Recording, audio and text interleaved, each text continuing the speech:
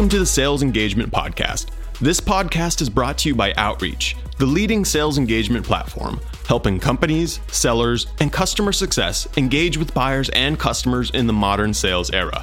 Check out salesengagement.com for new episodes, resources, and the book on sales engagement available on Amazon and Barnes & Noble or wherever books are sold. Now, let's get into today's episode. Hey everybody, my name is Sean Gentry coming to you here from Outreach. Today we are joined by Amit Chandarana here, who's the SVP of Sales and Business Development from Roadster. And this is the Sales Engagement Podcast. We've blocked about 10 or 15 minutes to dive in and learn a little bit more about his business. And I'll let you take it away. So if you want to do a quick introduction, Amit, then we'll dive in here. Sure, Sean. Thanks for having me. Appreciate it. As Sean mentioned, I'm responsible for essentially the sales or commercial operations at Roadster. For your audience, in case they don't know what Roadster is it okay if I just give them a brief overview? I would love that. That'd be great. Cool.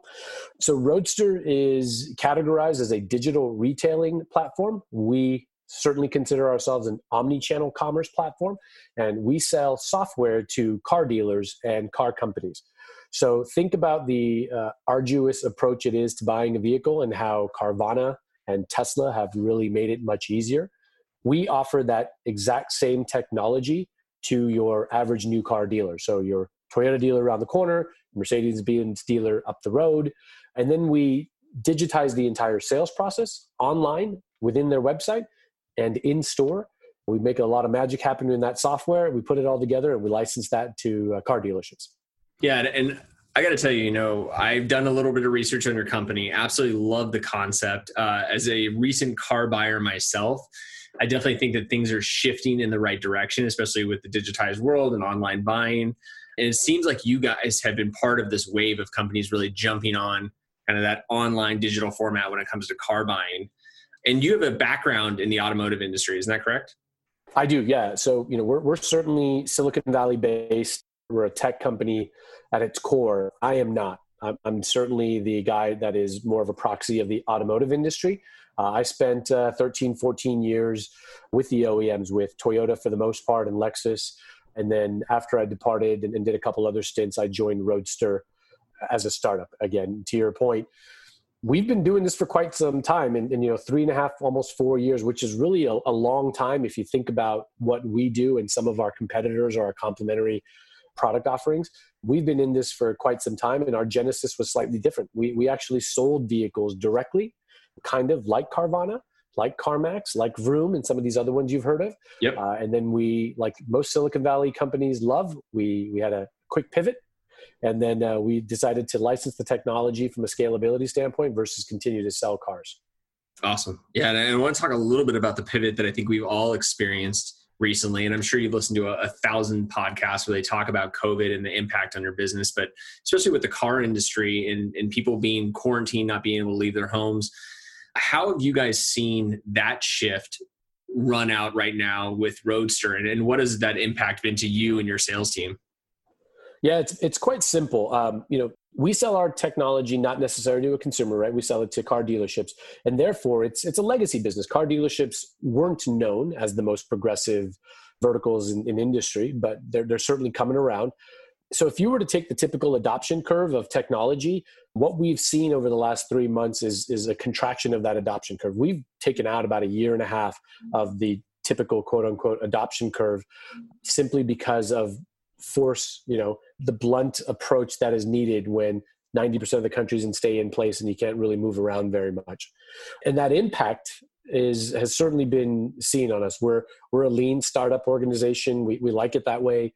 But when you are dealing with all of the idiosyncrasies, the unfortunate news, keeping in mind the fact that we're talking about a global pandemic and then its repercussions from an economic standpoint, there's a lot of uncertainties. And so we hunkered down and we were conservative, we were strategic, and being the type of company we are, we were very iterative and had to, a very direct example is instead of going out and launching dealerships for a couple of days with adopting the technology, we moved everything to a remote onboarding and do everything via Zoom. So there's some silver linings from what we have learned from this, certainly. Yeah, and I'm really curious to double click on that, especially as most of the people probably listening to this are in the sales space, whether leaders or individual contributors. How has your sales team been impacted? I'm assuming that most of them whether they were field sales, like you talk about the legacy business, maybe moving inside and going remote. How have you changed how you're talking to your prospects, how you're pitching them, how you're closing deals? Has that been kind of contracted as well with whether a shorter sales cycle or just a big pivot and big change there? Yep, absolutely. I mean, I think we were certainly set up for that as a commerce platform that is digitizing the automotive industry. And we really sell our technology on three things: efficiency, engagement, and satisfaction. Well, we have to live that ourselves, right? So we weren't heavy in the automotive industry of what we call donut droppers, right? That's a term, I don't know if it's used in other industries, but that's the relationship-based salesperson who basically moves from product to product and just goes into the dealership and says, hey, now I'm working for X company. Now I'm working for Y company. So buy from me because you know me. So we call them donut droppers. And we're the antithesis. I'm stealing that, by the way. I've never heard of it, but I'm going to use it from now on. Well, listen, medical sales, car sales, they come in and they bring in coffee and donuts until they call them donut droppers. So we're not that org. We never were that org. We were much more value-based selling. We weren't spray and pray. We certainly did a lot of building a brand, evangelizing our story, letting some of the business come to us. So speaking of, look, I'm not going to pretend that we haven't benefited from the scenario of the last 3 to 4 months. There has been a little bit of panic buying, no doubt. Again, our industry, car dealers, needed to be able to sell their products in a much more fashionable, effective product usage, being e-commerce or digital retailing.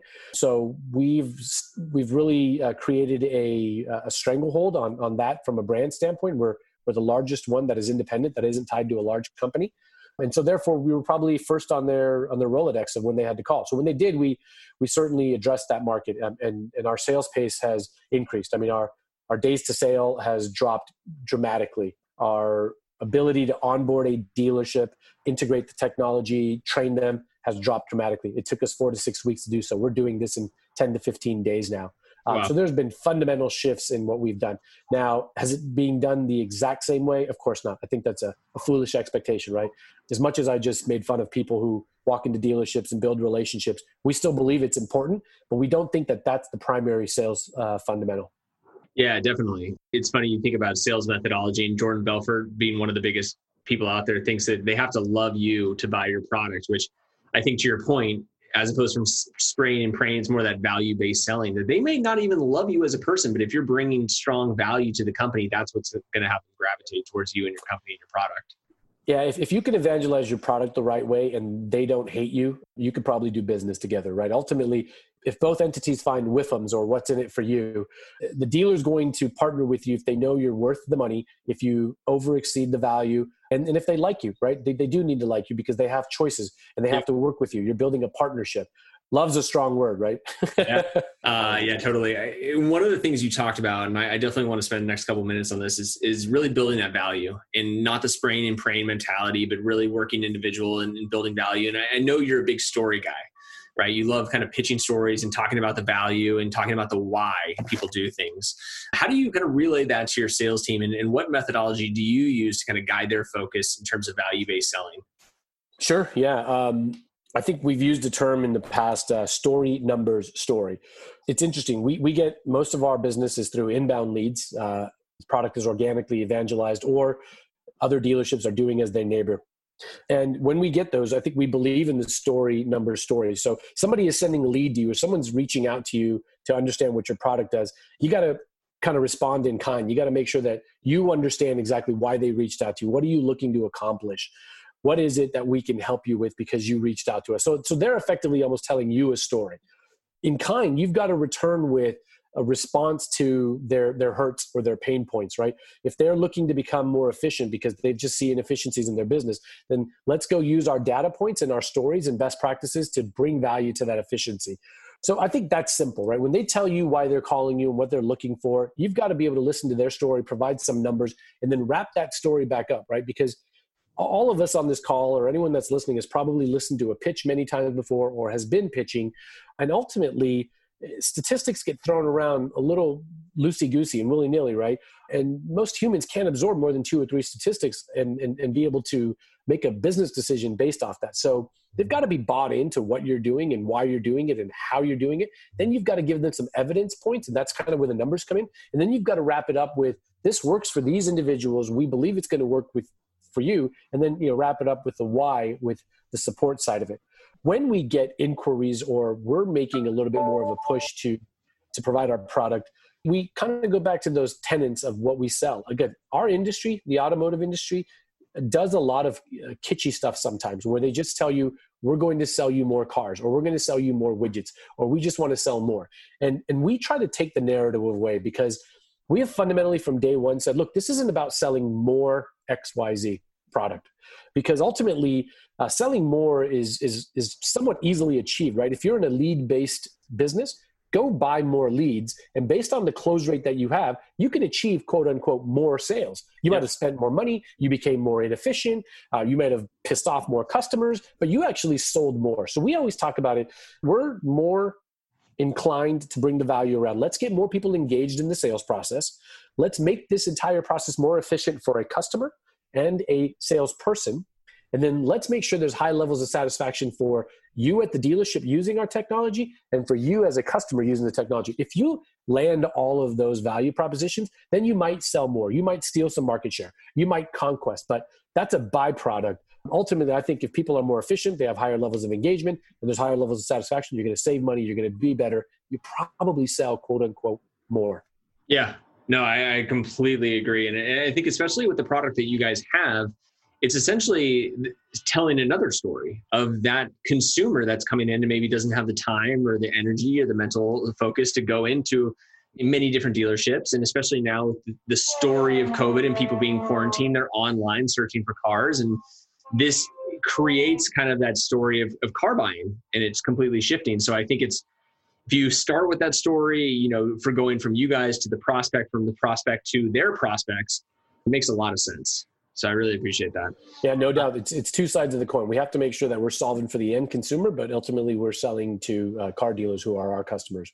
Absolutely. Yeah, no, I completely get it. So I guess the one thing I'll leave us with, and the one last question here is where do you see the next, 3 to 6 months? How do you guys see, I know you feel like you've been kind of contracted from this and the adoption curve has been quickly thrust upon you.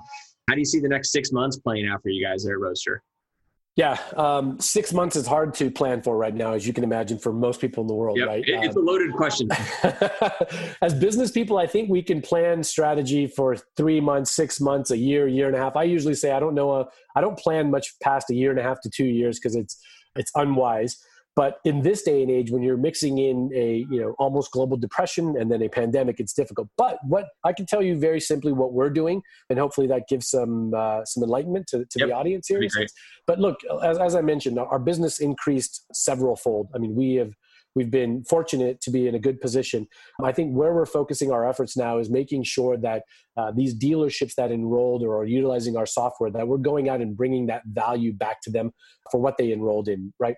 Many of these dealerships, we want to make sure that they are squeezing more juice out of the lemon. You signed up with us because possibly it was somewhat of a panic move. Possibly we garnered your attention and built a good brand. But ultimately, you knew you needed this. This just accelerated your decision-making process. Now we want to go back in and validate your decision-making process. So we're essentially letting them play with the platform, use the tool. Now it's going back, and again, I'm using it again to go back and squeeze more juice out of the lemon. How do you become a prolific user? How do you gain more value? How do you become a super user of this technology? And then start dictating the use cases. So I'll use one more quick example. Our technology can be used solely online on a dealership's website. Our technology can be used solely in the dealership as a presentation platform and as a tool. Or for the most part, it needs to be used in a hybrid format. And I think what we want to do is making sure that the dealer continues to use this thing to its utmost value, right? We use this example all the time. You take an iPhone and you can use iPhone just to make phone calls if you want to, and you're going to be absolutely fine. You can use the iPhone just to text.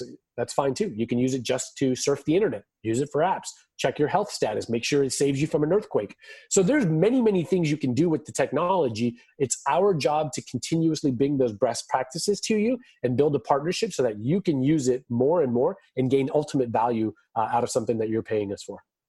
Yeah, I think that it's really smart, and you hit on something there that's going to be crucial for a lot of businesses right now that are trying to kind of play catch up and they're getting their product out there. It's that checking back in with them 3 to 6 months to make sure they're utilizing it to its full potential. And I'm sure you're going to be teaching a lot of your prospects about things that they didn't know existed in about 3 or 6 months. So that's got to be exciting for you guys as well. No doubt. Awesome.